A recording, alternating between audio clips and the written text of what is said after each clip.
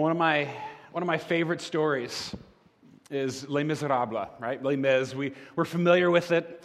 This one for me always grabs me.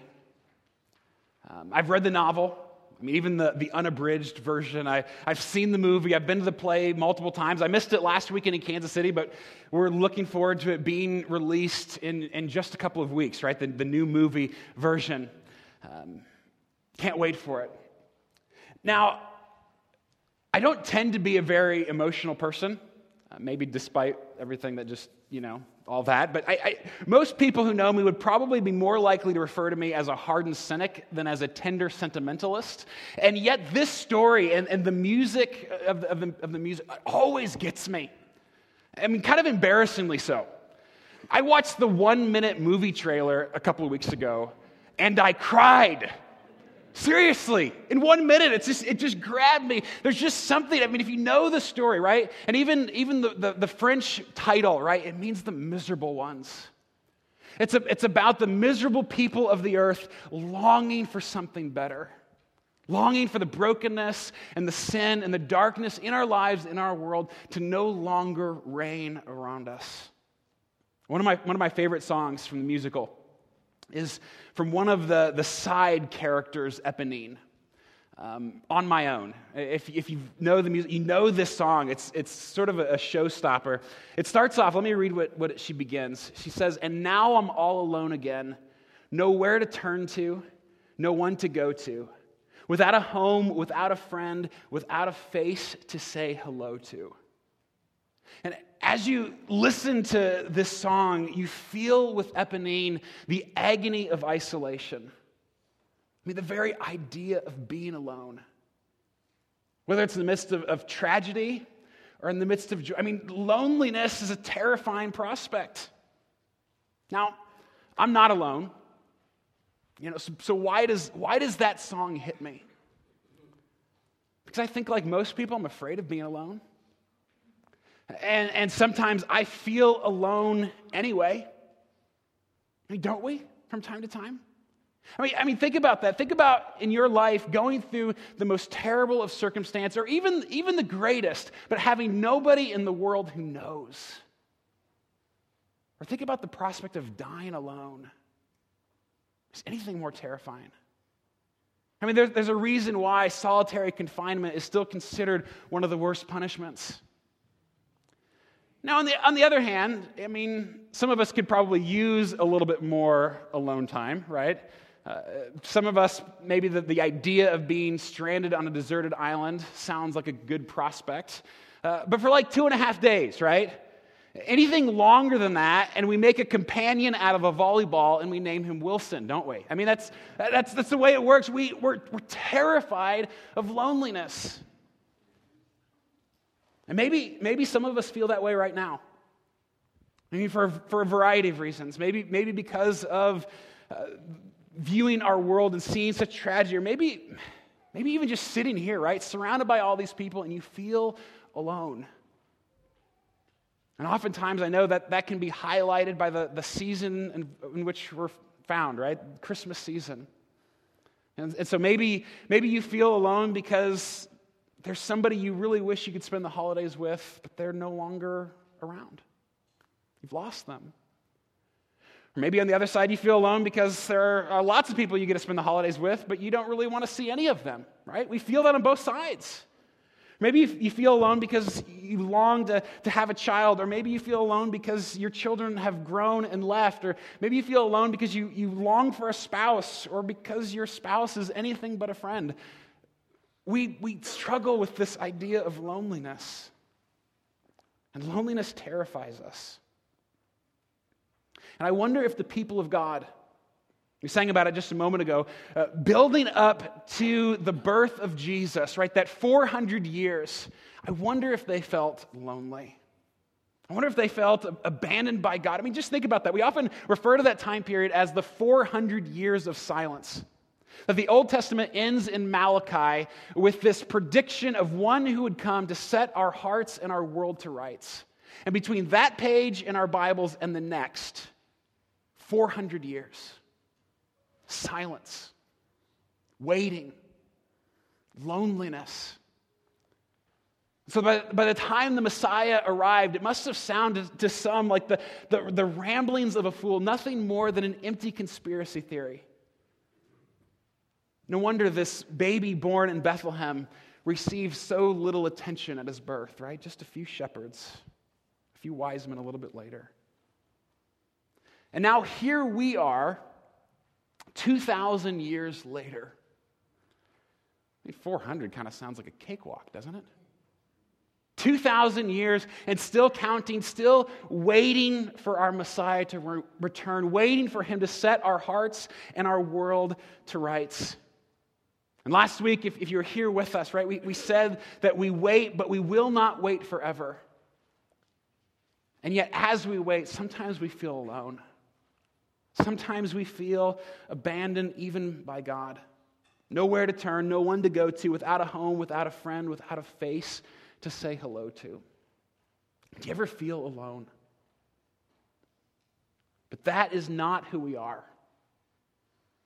This side of the manger, this side of the cross and empty tomb, everything changes. Even though there are times when we fear loneliness and even feel loneliness, Christmas means we're never alone. Never. No matter what we face, no matter how much we groan or cry out, for those who follow Jesus, you will never be alone. We see that as we continue our study in Romans chapter 8. Go ahead and turn there. If you've got your Bibles, we'll have the scripture on the screen as well. But Romans chapter 8 in the New Testament. And we've taken sort of the month of December here, right, Advent, retelling the story behind the story of Christmas by focusing on this one incredible chapter in the book of Romans. And we began by saying in Christ, Christmas means there is no condemnation. And then we said that in Christ, right, for those who know him, slaves have become sons and daughters. Last week we saw that our world waits and groans and that we ourselves wait and groan, but we will not wait forever. And this morning, we see what truly enables us to wait well in the midst of all the groaning, in the midst of all the pain. Paul says that it's God's Spirit within us that enables us to wait. Let me read our whole text here this morning, and then we'll begin walking through. It's just 2 verses, Romans 8, verses 26 and 27. Paul says, "Likewise, the Spirit helps us in our weakness. For we do not know what to pray for as we ought, but the Spirit himself intercedes for us with groanings too deep for words. And he who searches hearts knows what is the mind of the Spirit, because the Spirit intercedes for the saints according to the will of God." And here in this text, we see that with him, with the Holy Spirit within us, as followers of Jesus, we are never alone. And we see 3 things: that he is with us, he speaks for us, and he knows what's best for us. First, he's with us. Our God is always with us. That's what he says. Verse 26, right? It starts off, "Likewise, the Spirit helps us in our weakness." Now, Paul, by beginning there, he's referring back to what we talked about last week, right? This was just a couple verses previous when Paul talked about all this groaning that we experience and groaning in our world. Let me read a little bit of it. Verse 22, if you look back, Paul said, "For we know that the whole creation has been groaning together in the pains of childbirth until now. And not only the creation, but we ourselves, who have the first fruits of the spirits, groan inwardly as we wait eagerly for adoption as sons, the redemption of our bodies." And so in verse 26, right, when Paul says, "Likewise, the Spirit helps us in our weakness," that idea of weakness is referring to our human limitations, our insecurities, our inabilities. We're weak and we know it. And because we're weak, we wait. And because we wait, we groan. And the groaning is inevitable in a world of such brokenness, where we ourselves are so broken. I mean, sometimes we literally groan, don't we? Stub your toe, get a stomach ache. Or maybe, when we hear about the shocking events, right? We groan in agony and pain. Sometimes our groans take the form of just sort of, complaints or frustrations. Oftentimes, it's kind of this wrapped up feeling of disillusionment, maybe, or fear, or anxiety, disappointment at our failures, at ourselves. I mean, we groan. We spent most of our time last week talking about the fact that every one of us groans with our world. We feel it in our bones. And then Paul continues in verse 26. He adds to this weakness. It's not just that we groan. He says, "For we do not know what to pray for as we ought." It's not just that we groan. It's that in the midst of the pain, we are so paralyzed that we don't even know how to pray. Don't even know how to pray. Prayer. That's a hard one, isn't it? So how's your prayer life? Ever been asked that question? I hate that question. I hate it because my answer is always lousy. Thanks for making me feel worse. I mean, that, right? Prayer is hard. I'm not sure there's a Christian alive who could really be able to answer that question. Great. It's awesome. Thanks for asking. Because prayer is hard. No matter how much you pray or how often you pray, no matter how sweet your intimacy is with God when you pray, no matter how good it is, Paul says, we still don't have a clue. We struggle in this idea of prayer. And sometimes that makes us feel even lonelier, doesn't it, when we pray? Prayer's hard. It's hard because we don't understand it. It's hard because we don't practice it. It's hard because it feels like talking to yourself, right? Which is just weird. It's hard because with so much brokenness around us, we don't often even know what to say. It's hard because we don't always see the good that it does. It's hard because it seems kind of far-fetched, right? The God who made everything really wants to listen to me? Really? It's hard. And Paul specifically says here, we don't know what to say when we pray.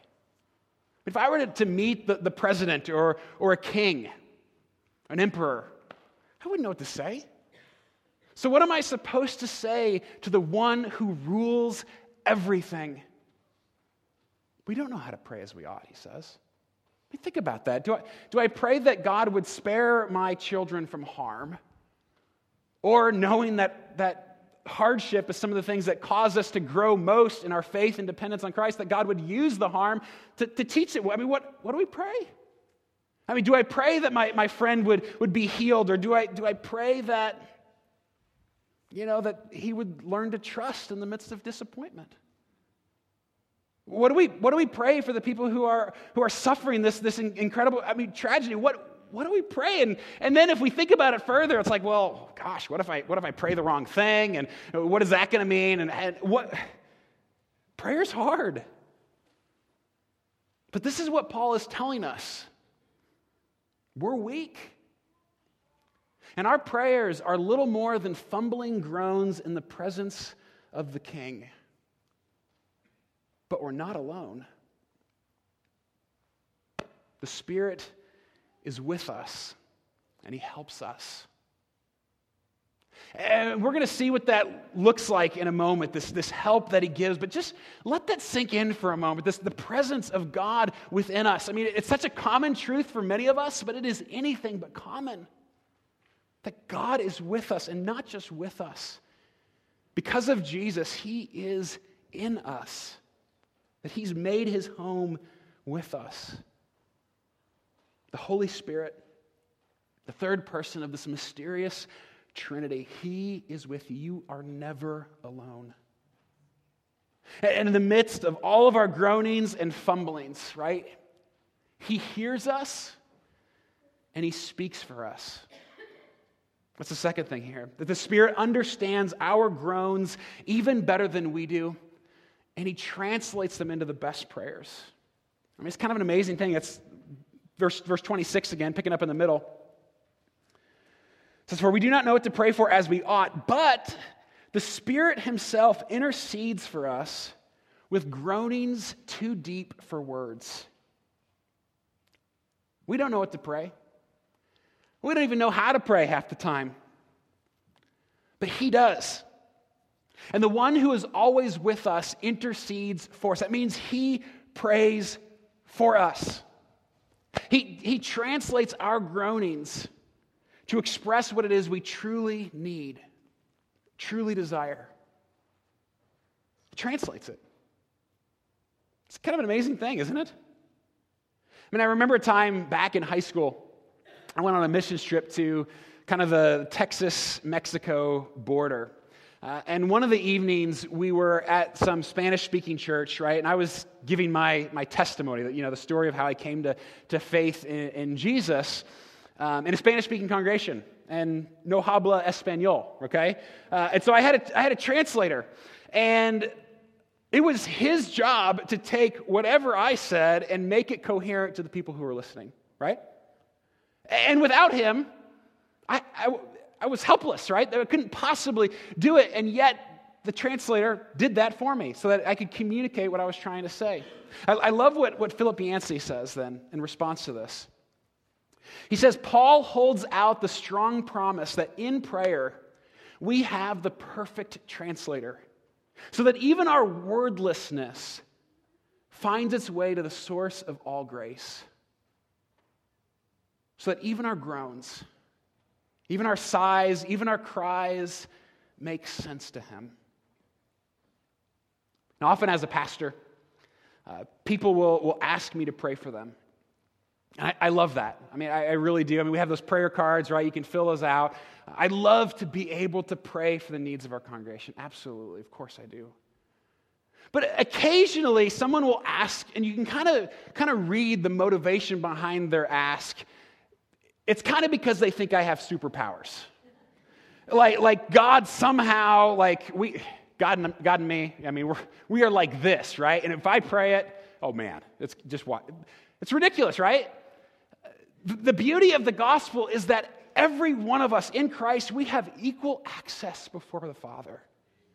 Unhindered. I mean, isn't that incredible? That regardless of who you are, what your background is, whether you've been to seminary or not, it doesn't matter how long you've been a follower of, it doesn't matter. We all have equal access to God. And here, I mean, Paul is saying that we have the Holy Spirit on our prayer team.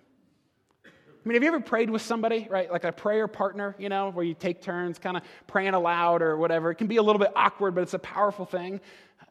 The Holy Spirit is our ultimate prayer partner, always with us, always praying and groaning alongside us, speaking for us, interceding and groaning with us. I love verse 26. I'm so glad Paul includes this. I love that he says it's groanings too deep for words. Do you see that in your text? Groaning too deep for words. I mean, if you've been following Paul's argument, right, these last couple of weeks, I mean, he said that we ourselves, we groan, we cry out, and not just us, but all of creation, everything that God made groans with us. And now we see it's the exact same word. Even the Holy Spirit, even God himself groans with us. We, creation, God, that's pretty much everything. Groan in the midst of a broken world.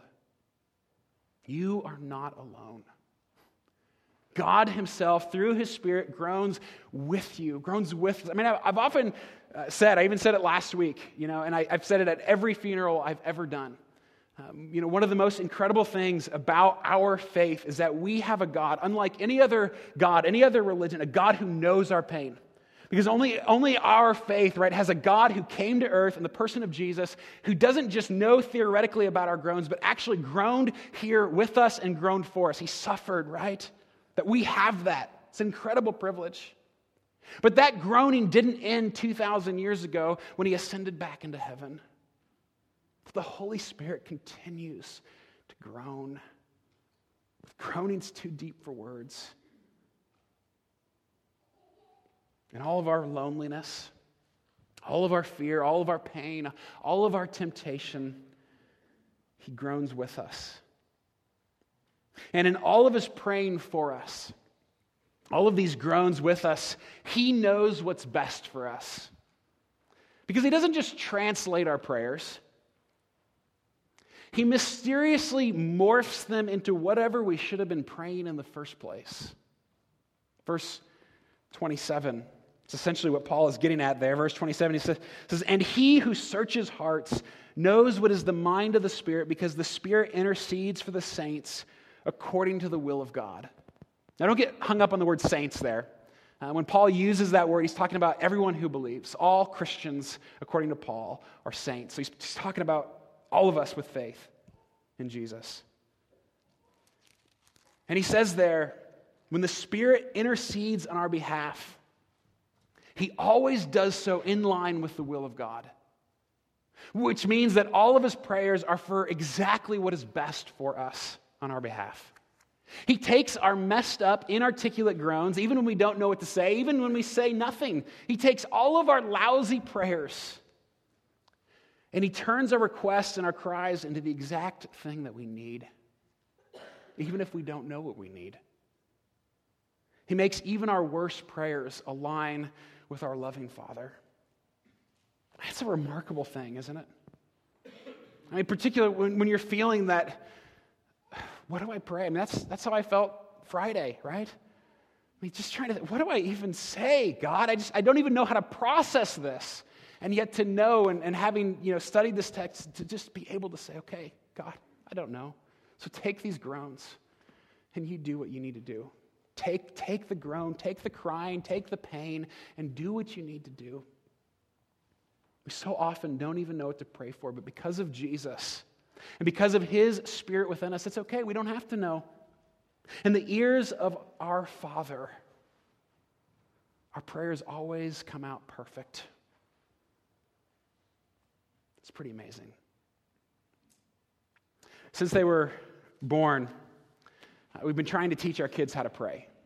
They're 5 and 3, and most of that means just sort of modeling it with them, helping them a little bit along the way from here to here, doing that. I mean, as parents, that's our job, right? If you want kids who pray, you need to pray with them and often to teach them what that looks like. And so we've done that, and oftentimes they want to pray, and so we'll let them do that, obviously, and encourage that. And so a couple weeks ago at dinner time, they like to both pray at dinner because they'll fight about who gets to go, and which is really great when you're thinking about prayer, right? To fight about, but they're learning. And so it was David's turn to go first, and he prayed, and we were all eyes closed, listening. Kind of, he finished up his thing, and then we're waiting for Eden to go next. So we're just sitting there, still eyes closed, kind of waiting, I don't know if she's waiting for the Spirit to move or something, but she's 3 years old and she's just sitting there. And finally we look up at her, and she kind of has this sheepish look on her face because she'd spent the entire time of David's prayer shoving food in her mouth. And she was so stuffed full, and finally she just muttered, with absolute incoherence, "I'm chowing down." I mean, that was her prayer that night. That was it. Far from perfect, right? Far from perfect. But so are mine, right? And sure, we help them, and sometimes they want to repeat after us, or we'll give them a few things to help them get started and what it looks like to pray, but we never grow out of that need for help. Thomas Merton, he writes, "We do not want to be beginners at prayer, but let us be convinced of the fact that we will never be anything but beginners all our life. But who better to help us than God's Spirit? Who better to help us than God's Spirit?" And besides, have you ever prayed for something and then later on been relieved that God didn't do what you'd asked? I can remember back in Bible college, Kelly and I met in Bible college in Chicago, and I thought that for sure that God was leading me, calling me to be a pastor in sort of a rural, kind of remote country setting, right? Nowheresville, Kansas or something. Some of you are from there, I think. That kind of place. I thought that's where God was leading me. And Kelly, since she was a little girl, she thought God was calling her overseas as a missionary. She was convinced of that. And that's how we prayed, right? We prayed accordingly. And we praise God that He didn't answer our prayers like we wanted Him to. Not because those would have been bad places, but because we're convinced that God has brought us, despite all of our prayers, He's brought us where He wants us. And we know that, and we couldn't possibly imagine life without it. That's the Spirit at work, right? It's like, well, that's what they're praying for. But I've got something better in mind, something different. C.S. Lewis writes, if God had answered all the silly prayers I've made in my life, where should I be now? Or, and I hate country music, but I can't resist. Some of you are already thinking it, right? Garth Brooks, right? Some of God's I wish I could say it with a really deep, twang, but some of God's greatest gifts are unanswered prayer, right? That's the Spirit. And Christmas means that we are never alone, for He is with us, He speaks for us, and He knows us better than we even know ourselves. We are so blessed. And yet we keep waiting, and we keep groaning. So what does it look like, right? Same as what we said last week. Really, these are two parts of the same message, last week and this week. We said, how do we live between groaning and glory? What does it look like in this land in between in which we live? How do we wait with the Spirit, knowing that He is with us? But how do we wait? How do we do it? I just want to mention three things as we conclude this. Keep groaning. Don't waste your groaning. And groan with hope. Keep groaning.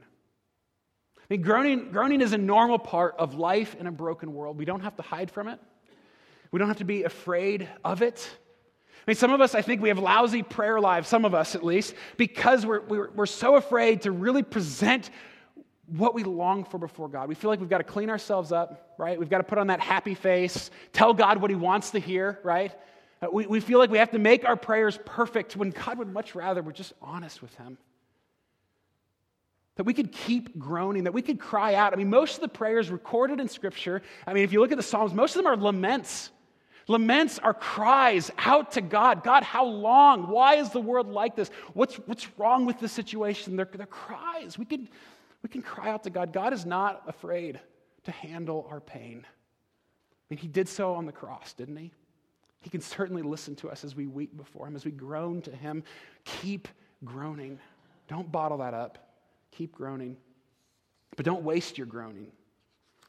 Because some of us, frankly, we just whine and complain, don't we? Some of us waste our pain and we become calloused and bitter. That's not what Paul is talking about. Instead, we need to redirect our groans to God. Instead of allowing your frustrations to become the droning whines of a 2-year-old, turn your groans into prayers. Even when the pain is too deep for words, let it push you towards prayer. I mean, a couple of years ago, I've shared this before.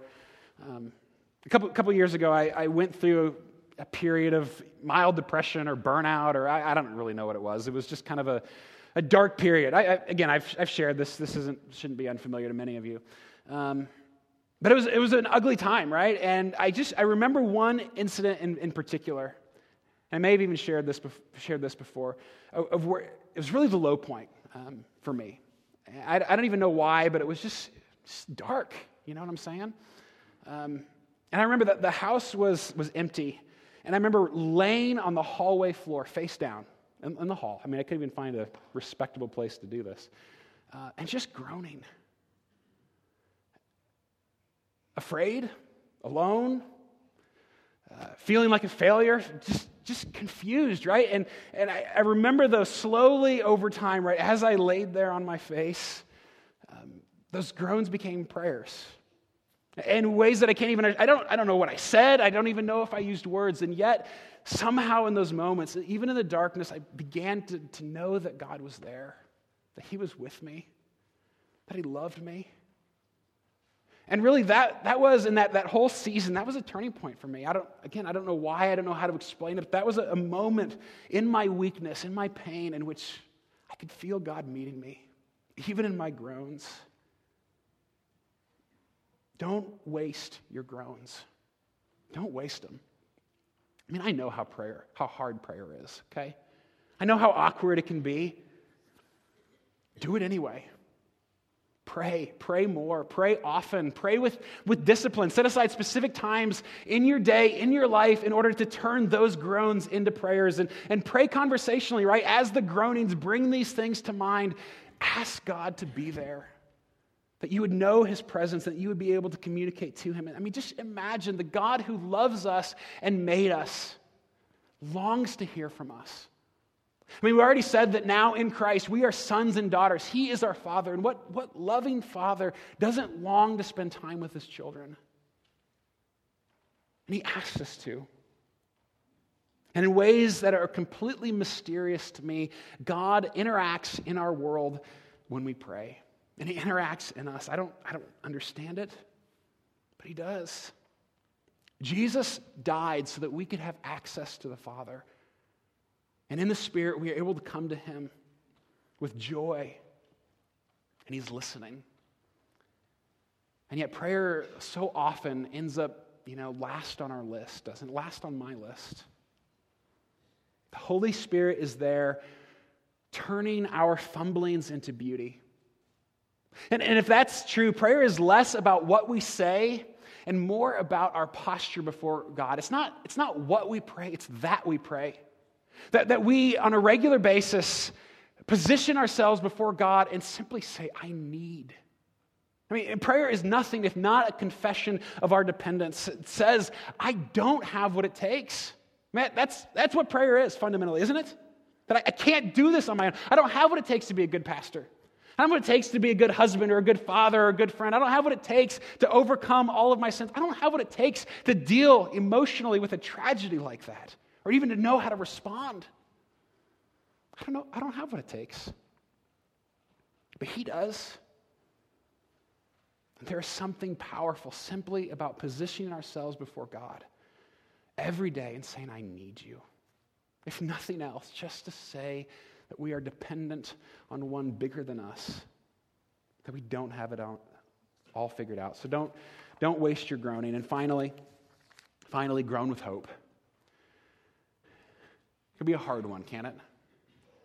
And in fact, those two words don't even seem possible to go together. Groan, cry, and hope. But that's who Christ has called us to be. And as God's people, we can groan with hope. Hope that we're not alone, that he is with us, that he hears us, that he groans alongside us, that he actually knows and experiences our pain with us. Hope that he will communicate, right, through us to the Father what we truly need to be said, that he helps us do that.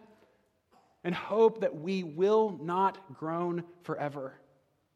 I mean, with every request, with every prayer before God, we can say, God, this is what I want. Right? We can be bold in our prayers. Jesus bought that privilege for us with his blood. But to say, God, this is what I want.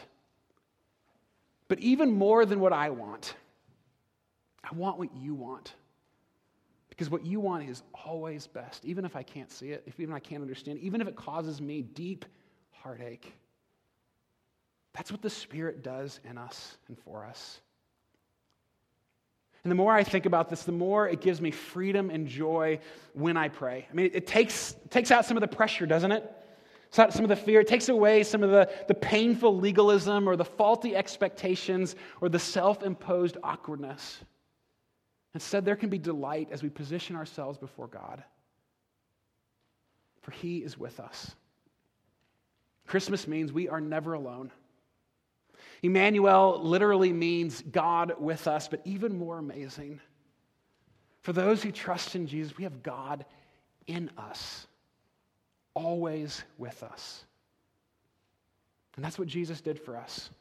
I mean, Jesus, while hanging on the cross, right, bearing the full weight of the wrath of God for my sins, he cried out to his Father, my God, why have you forsaken me? Just imagine that, the perfect Son of God, abandoned by his Father because he was carrying all of my sins, all of our sins. Jesus was abandoned so that I never have to be. Jesus was fully and completely, utterly alone as he hung on the cross so that you and I never have to be alone. In this world and in the world that we long to see, the world that we groan for. Eponine, that girl in Les Mis who sang of her desperate loneliness, at the end of the musical, she joins in with the chorus of all the miserable people of the earth. And they cry out together. This is how it ends. They cry out, "Do you hear the people sing? Lost in the valley of the night, it is the music of a people who are climbing to the light. For the wretched of the earth, there is a flame that never dies. Even the darkest night will end, and the sun will rise. They will live again in freedom in the garden of the Lord. They will walk behind the plowshare. They will put away the sword. The chain will be broken, and all men will have their reward." And then they sort of ask the audience. They say, "Somewhere beyond the barricade, is there a world you long to see?" Is there a world I love that question. Is there a world you long to see? A world without groaning. A world where the pain and the heartache and the temptation and the loneliness and the fear will all be in the past. Gone forever. Paul says, yes, there is. We will not wait forever. And even though the waiting is hard, and we are free to feel it, free to acknowledge and know our pain. We don't have to be Pollyanna as we carry on together. But even while we wait, we will never wait alone. Come, Lord Jesus.